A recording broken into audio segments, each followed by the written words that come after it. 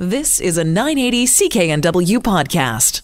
You are live with Get Connected. Mike Agerbo here in studio. I've got a couple tech experts with me. I've got Graham Williams, who you know, and of course, John Beeler as well. We have a really interesting program for you today. We're going to be talking later in the show with a 3D printer manufacturer that's actually based here in Vancouver. And they make the 3D printers here in town as well. They don't outsource that to China or anywhere.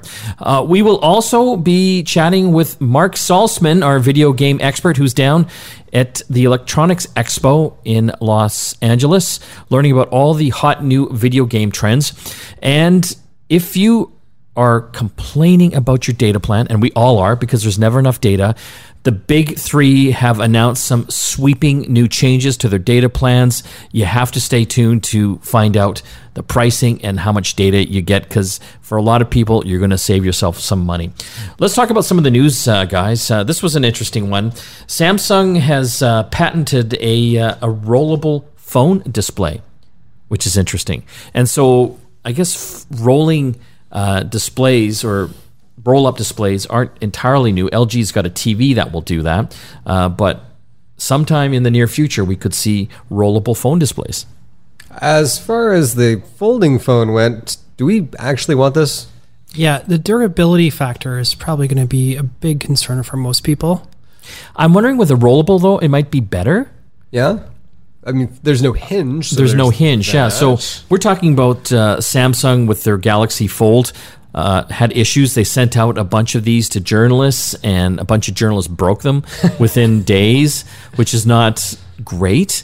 And now they've been delayed in launching it. They pushed the launch date out, and now a lot of carriers have said that they're not going to be picking the phone up. Well, so my question here is, how does a rollable display make life any better? I could see it for like a television. Right, yes. You know, you've got almost like a roller shade. Yes, it kind of comes down like a projection screen, right? Yeah, slides back, and you don't need the projector. That's great, right? Would work in just about any room and any lighting conditions. Fantastic.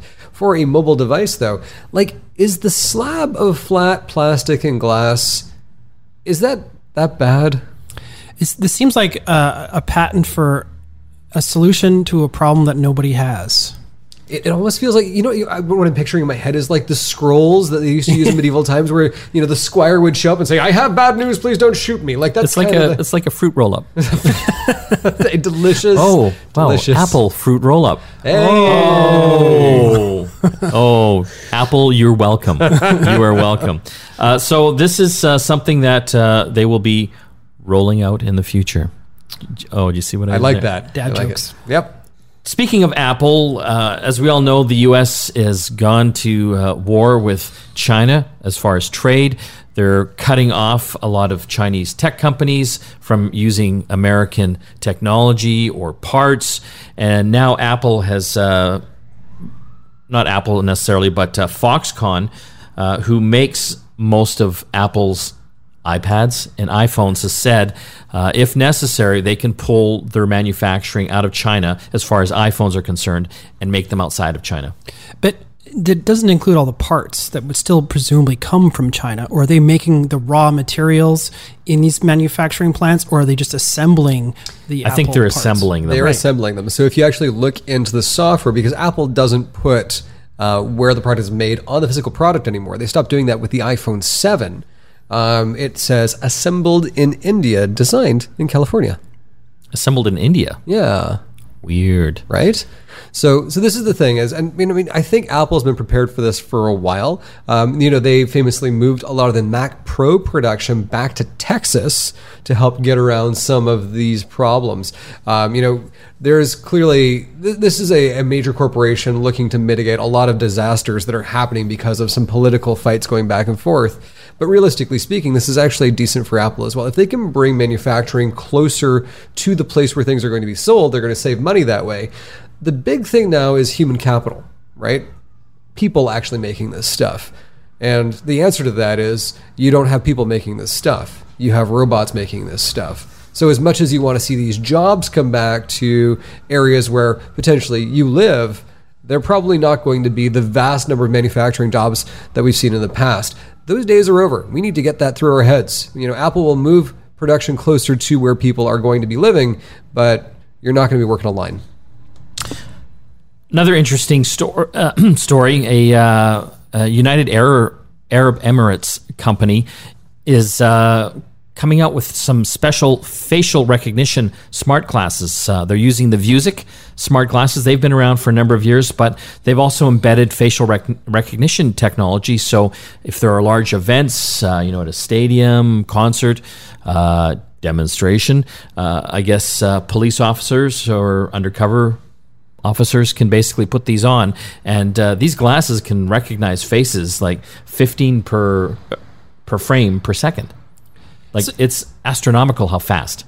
So these are going to become basically, do you remember in the old movies, FBI agents always had Foster Grants? Yes. This will be that. Yeah. You'll be able to tell the narc in the crowd right away. Well, so this is the interesting thing. There was, back in 1990, an author named David Brin wrote a book called Earth.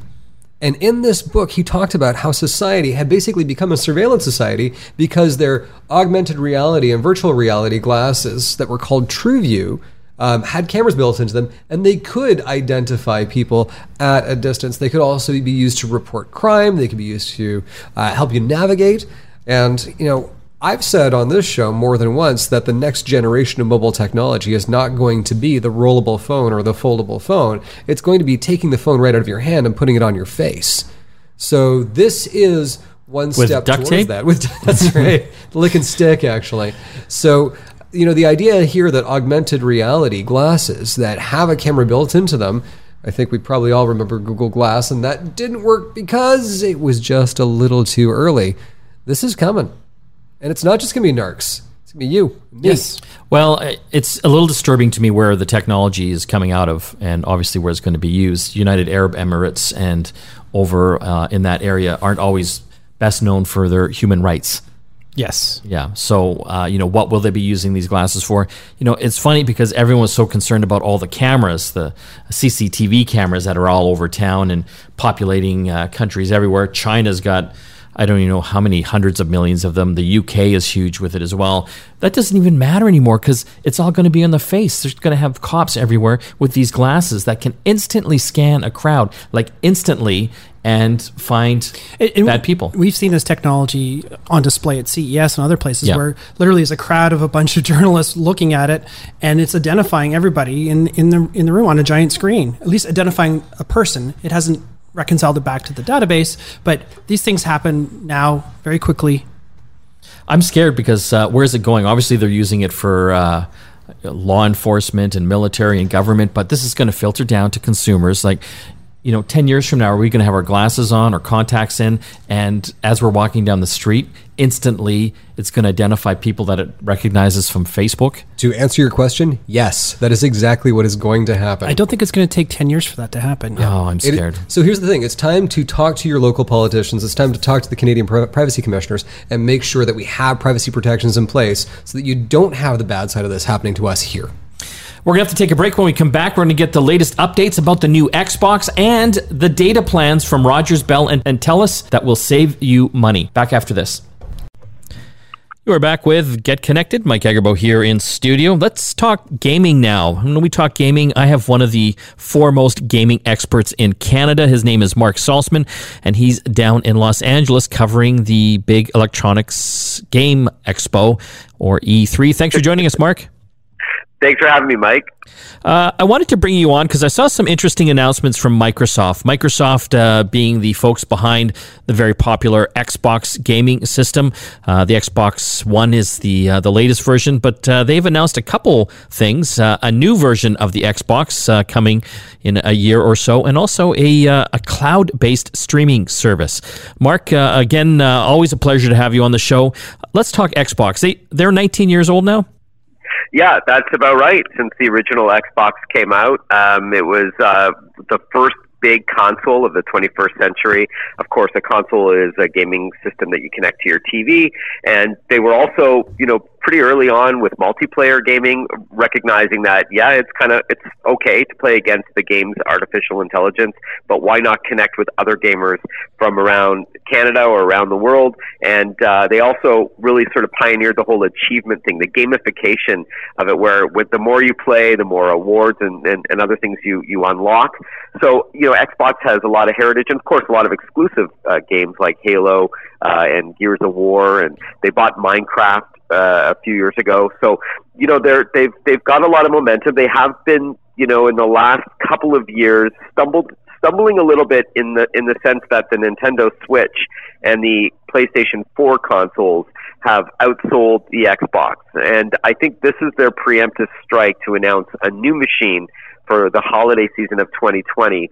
So it's dubbed or codenamed Project Scarlet, and this is an insanely powerful machine that allegedly has 4 times the power that the Xbox One X has, which is their latest and greatest right now.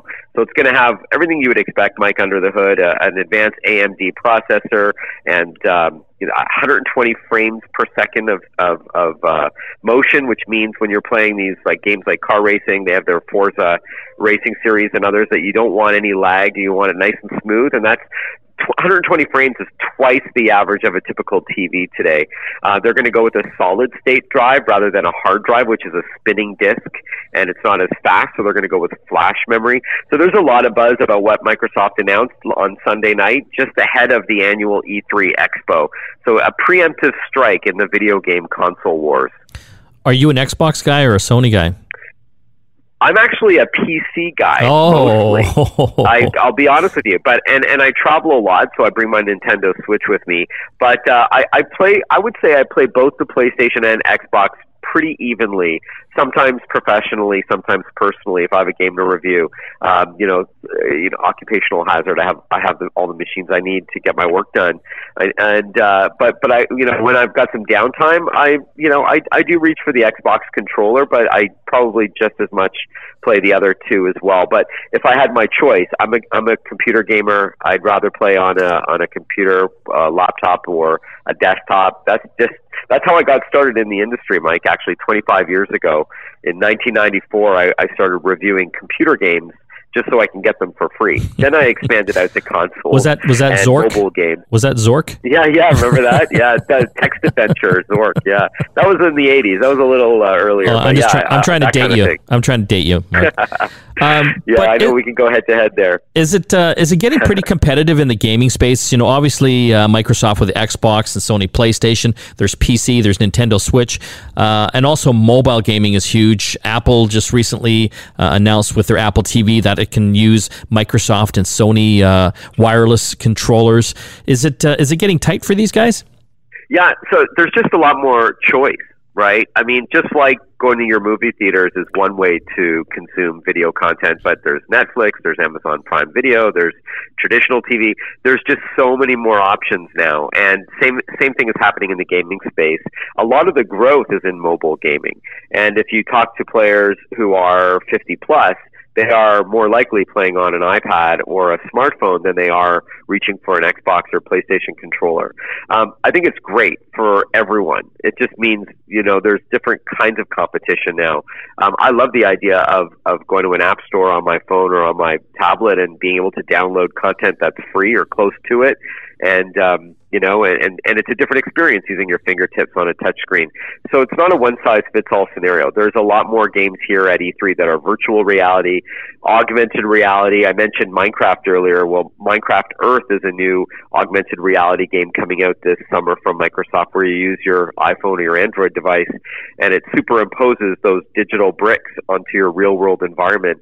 Angry Birds, the game, just did that as well, and of course Pokemon Go was one of the first. So there's no shortage of ways to play, whether it's on an Apple Watch, whether it's on your PC, a console. I think or even a smart speaker. There are now, you were joking earlier, I think, about the Zork game, but there are adventure games you can now play with your voice on your Amazon Echo or Google Home speaker. So I think it's pretty cool. Never have to get anything done.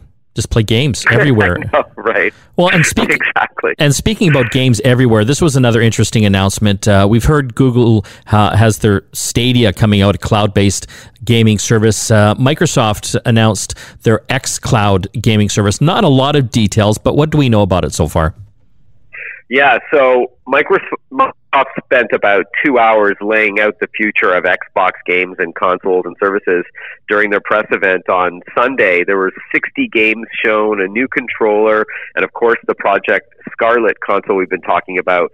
But by comparison, Microsoft spent less than 2 minutes out of those 2 hours talking about its xCloud game streaming service. So they did promise to go big at E3 in response to Google's Stadia, which, by the way, for your listeners that are not sure what we're chatting about, the future looks like instead of playing a game that you buy at the store or have to download first and play, you're just going to be able to access it in the cloud, just like Netflix. You don't have to wait to download that movie, or you don't have to go buy a DVD anymore. Gaming is going that way as well. So Microsoft promised big things at E3. I think they're a little behind. I don't think they made as big of a splash with this as they were hoping, because I don't think it's going to be quite ready yet. But the idea is Project xCloud. They announced it back in October of last year, promising to stream games to consoles, computers, and mobile devices, with public trials starting in 2019. But because they were so light on details this week, I don't know if it's going to be ready for 2019. But the idea is you don't need to download a game digitally. You don't have to go buy it on a piece of plastic. You're just going to be able to launch it. But we don't know much more than that, unless I missed something. It was such a brief mention. I was kind of disappointed. It's interesting because we're seeing this emergence of cloud-based gaming, and people are still trying to wrap their heads around it. Do you think this might be one of the last consoles that Microsoft and even Sony come out with? It is interesting because the more of the power that we're seeing on the back end, these servers that companies like Google and Microsoft have to build, and of course with 5G coming and faster Wi-Fi 6 and all that, it could be the beginning of the end of a dedicated box that you need in your home. I still think we're a ways away from that. I still think you're going to need some local power to complement what you're accessing over the internet. Not to mention, not everybody in Canada has access to super fast speeds where you can stream a 4K game at 120 frames per second and it be decent to look at and experience. So I still think it's a little bit early, not to mention 5G also may be stuttered with some of the issues that Huawei is facing and some others. So it does beg the question, hey, do we really need a $400 or $500 machine? I think it's still too early to speculate, but it's exciting because if it doesn't matter what you're playing on and you're going to get a comparable experience because all the power is on Microsoft's side in the cloud, that's pretty cool. I just don't know how much of a reality that is going to be in the near future. You've heard it here first. That was Mark Saltzman, Master Gamer of the Universe. Not very definitive in my answer there, but I'll believe it when I see it. I love all these hypotheticals, but I want to actually experience it, and then I can give a better answer than that, Mike. You deserve a firmer answer, but exciting nonetheless. xCloud coming. xCloud coming soon. Mark, I want to thank you for joining the program. Always a pleasure to chat with you. Likewise. Thank you, Mr. Agerbo. When we come back from the break, more tech to talk here on Get Connected. Stay tuned. You are back with Get Connected. Mike Agerbo here in studio. Let's talk data plans. One of the biggest complaints I hear from listeners is that their cell phone bills are much too expensive. We pay too much here in Canada compared to the rest of the world, especially when it comes to data. Well, looks like a data war is on once more. Rogers has announced an unlimited plan. Is it truly unlimited? Well, we'll dig down into that. For that, we have our expert, Shruti Shekhar from mobilesyrup.com to help us figure this all out. Thanks for joining us, Shruti. Thanks for having me, Mike. So what are the details of this? This just happened this week. Rogers said, hey, we've got unlimited plans, all the data you can use on your cell phone for $75 a month. Yeah, it's been a lot. There's a lot that's happened. So just to break it down, so Rogers did come out with their infinite, unlimited data plans. There is a catch there. There is a catch, but I will get to that in a second. So the Rogers plan essentially is You get 10 gigabytes of data at max speed for $75 a month. That's the base price. And they go up to $125 with 50 gigabytes of data. So, I mean, really though, like that's a really good deal when you look at it from the outside perspective. And, you know, I spoke with the the president of wireless services today, and he was saying that, you know, part of Rogers coming up with these plans is because they're preparing themselves for 5G, because as we know, when 5G comes into effect, we are going to be using a lot more data, and it's going to be used for a lot of other things and not just your phone plans. But for now, consumers will now be able to rejoice because there's a lot of data that's going to be available. But the caveat is that they're going to throttle the data. So once you go over the 10 gigabytes of data, the speeds of it will be reduced to 256 kbps, which is essentially 3G network speeds, and that's pretty slow. If we look at the Bell deal, which they also launched a promotional deal, it's very similar in nature, and they also intend on throttling the speeds. They're offering $75 per month for 10 gigabytes, and then TELUS has decided, hey, we need to also market ourselves. So they've launched 10 gigabytes of data with 5 extra gigabytes of data, so 15 for $75 a month, and they have not mentioned anything about throttling your data. So it's unlimited data for Rogers, but not really. Yeah, I mean, like it's funny because you look at that and you're like, oh well, I'm gonna end up throttling it. But I actually asked myself, I was like, how much data do I use in a month? Right now, I have about 8 gigabytes of data, and I use about 6 to 7 gigabytes of data per month. So realistically, like I could probably get by with 10 gigabytes of data. But I mean, that's because I'm like streaming on YouTube or I'm on Netflix. But if I'm just doing simple browsing, or I'm just listening to music, which I've downloaded for that matter, because as you know, Spotify and Apple Music and all those other services allows you to download the music. I mean, 10 gigabytes of data is a lot. It's a lot. And, the thing about the Rogers plan is you can actually share the plans with other family members. So let's say you have 10 gigabytes of data and then one of your family members has 10 gigabytes of data. That's essentially 20 gigabytes of data that you could share between the two of you. And that's a lot of data. Yeah, it's interesting. Back a couple of years ago, there was the big price war, $60 for 10 gigs of data. I was one of the lucky ones to be able to get that. And believe it or not, I actually hit pretty close to 10 gigs every month. So this is kind of appealing, but obviously it's about $15 more. And am I really going to get that value? Because when it does hit 10 gigs, they're going to throttle it, which would probably make it unusable for me. Yeah, and the thing is, too, when we see that we have 10 gigabytes of data, you almost end up not realizing that you have 10 gigabytes of data, and you kind of take advantage of that number. You keep thinking to yourself, oh, I have enough data, I can do this, I can do that. And then before you even know it, you get a message from your service provider being like, hey, you've used up 90% of your data, so you might want to get like extra data and add that to your bill. So, it makes sense for Rogers to come out with this plan. As we know, the CRTC and Minister Bains, the Innovation Minister, has been pushing for more affordability, pushing for better prices, rather. And so, they even the CRTC launched a wireless review in February to kind of assess the market. Do we have affordable options? Do Canadians have options that they can go for?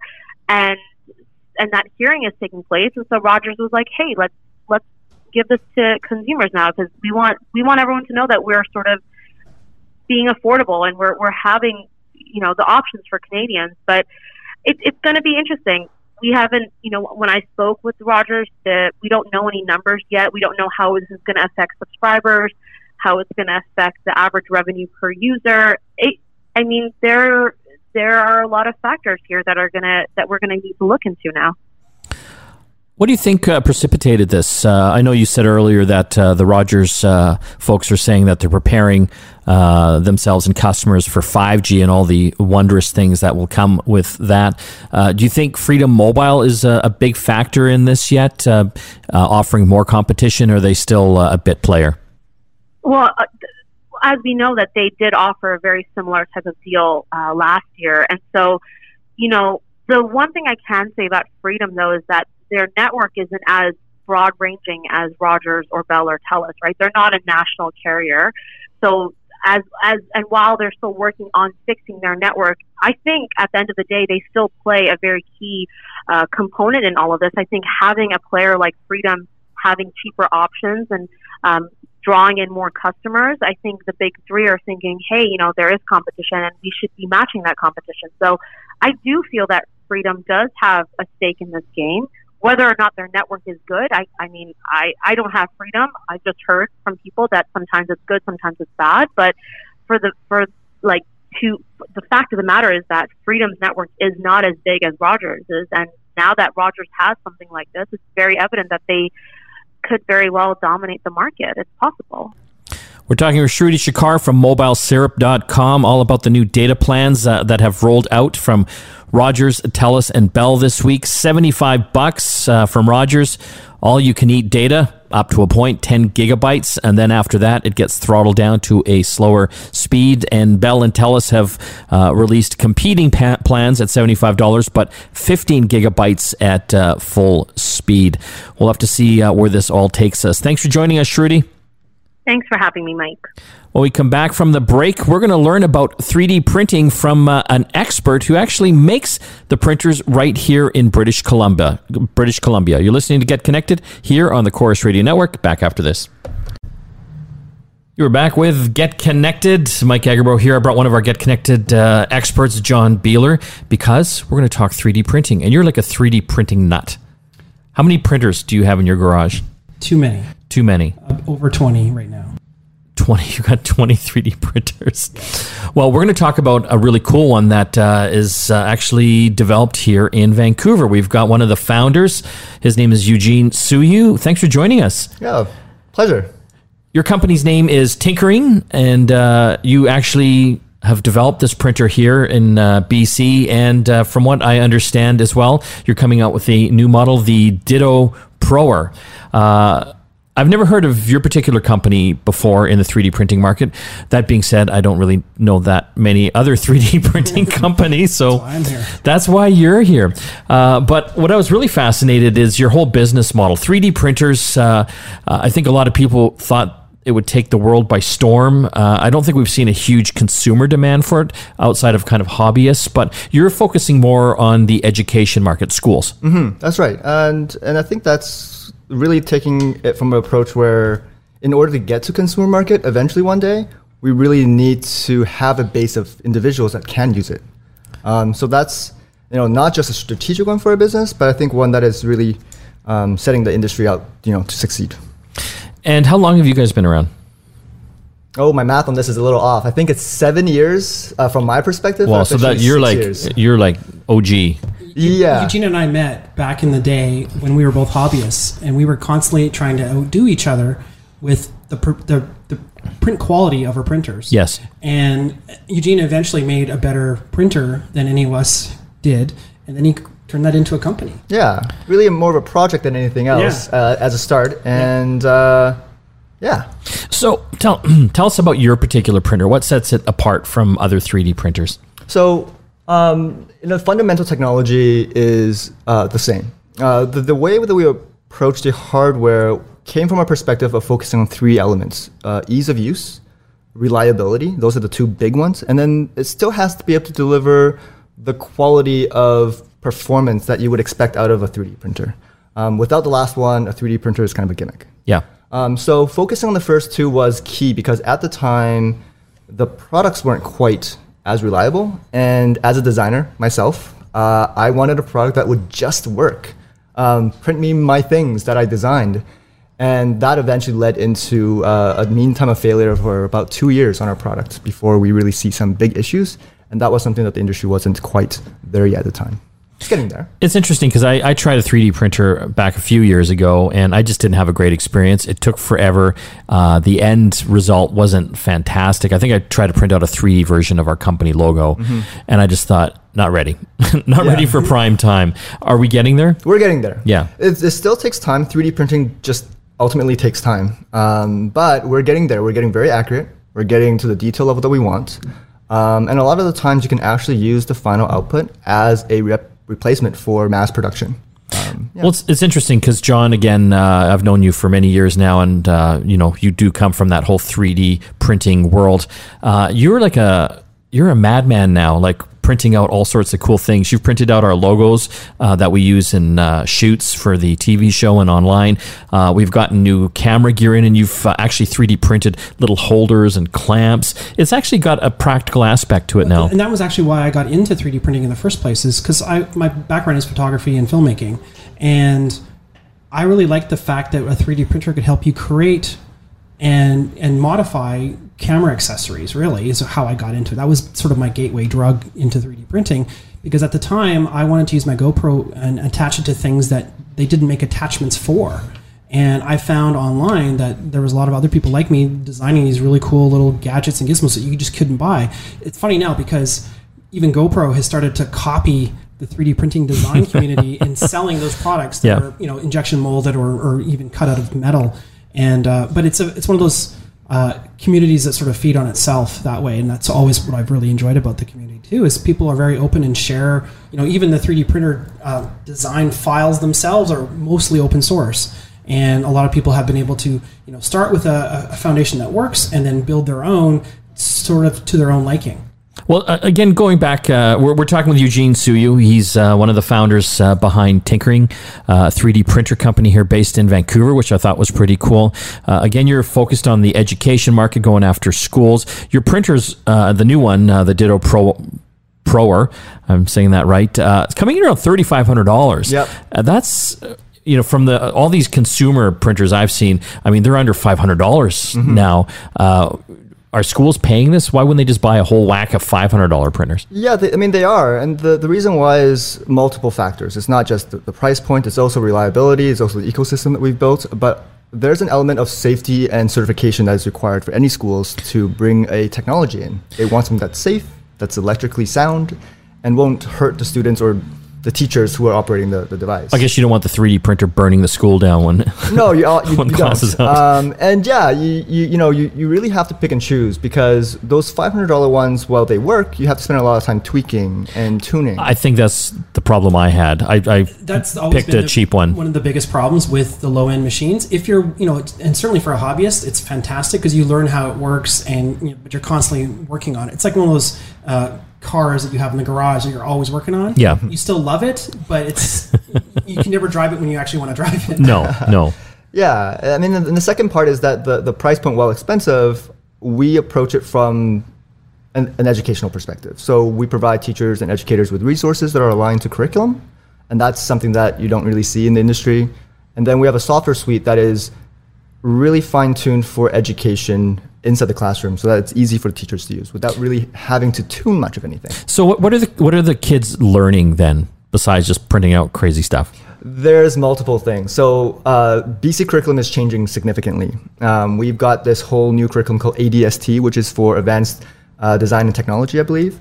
And you are learning technology, you're learning STEM skills, sciences, you're folding math into the whole equation. And art, yeah.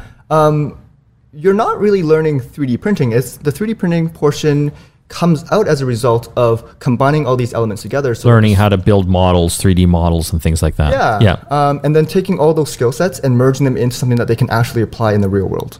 And the amazing thing with that skill set that you just described, there's so many industries that can benefit, right? Everything from video game and filmmaking and all those type of design type jobs, as well as engineering and more traditionally what you would expect a 3D printer to be used for is for making prototypes and parts and things like that. But there's just so many different potential avenues that a student could take that skill set. We're talking again with Eugene Suyu from Tinkering, a 3D printer company based here in Vancouver. They've got a new model coming out, the Ditto Proer. Got to check it out. What's your website? It's www.tinkering.com, TINKERINE.com. Fantastic 3D printer, great for students. Got to check it out. When we come back from the break, a lot more tech to talk here on Get Connected. Stay tuned. You're back with Get Connected. Mike Agerbo here with Graham Williams. It's that time. We're going to give you the skill of the week. And this is for the Amazon Echo speaker owners out there that have the Alexa voice assistant built in. These speakers are amazing because you can program them to do hundreds of thousands of different voice commands or skills. What do you have this week for us, Graham? Well, you know that I like to play guitar. Yes. And you know that I don't play particularly well. No. But what if your guitar was in tune? Well, this is the thing. So I used to use, well, I still do use a digital guitar tuner, and they're quite handy, right? They will show you visually whether your guitar string is flat or sharp. But I've actually found a skill this week that helps you learn to tune your guitar by ear using Alexa. It's called, wait for it, Guitar Tuner. Pretty simple. Right? Didn't see that coming. So essentially what it does is it plays the tone of the string that you are trying to tune, and you're going to try to match that tone by ear. It's a bit of a skill that you have to develop, but it's a good skill to have as a musician. And as you hit that tone, it will move on to the next one for you until your guitar is in tune. It will do this with any Alexa-powered speaking device. Very cool. And again, for any of these skills that we talk about here on the program, you have to go to your Amazon Alexa app that is on your iPhone or Android phone or tablet. And you can also do this through the web, through your Amazon account as well. And again, there's hundreds of thousands of these things. So if you're a guitar player, you can tune your guitar. Guitar Tuner. Very cool. That's all the time we have left this week on Get Connected. Don't forget to listen to our sister show, The App Show, every Sunday from 10 to 11. We talk about all the best apps out there. And tomorrow, if you own a Huawei smartphone, what's going to happen in August when Google will shut off updates and access to popular Google apps like YouTube? Well, Huawei does have a backup plan, and we will tell you what that is. I want to thank the folks that helped put the show together, Graham, John, and AJ. This is all of us logging off. We'll see you again next time. You've been listening to a 980 CKNW podcast. Listen live at cknw.com, the Radio Player Canada app, tune in, Amazon Alexa, HD Radio at 101.1 FM HD2, and on the AM dial, 980 CKNW.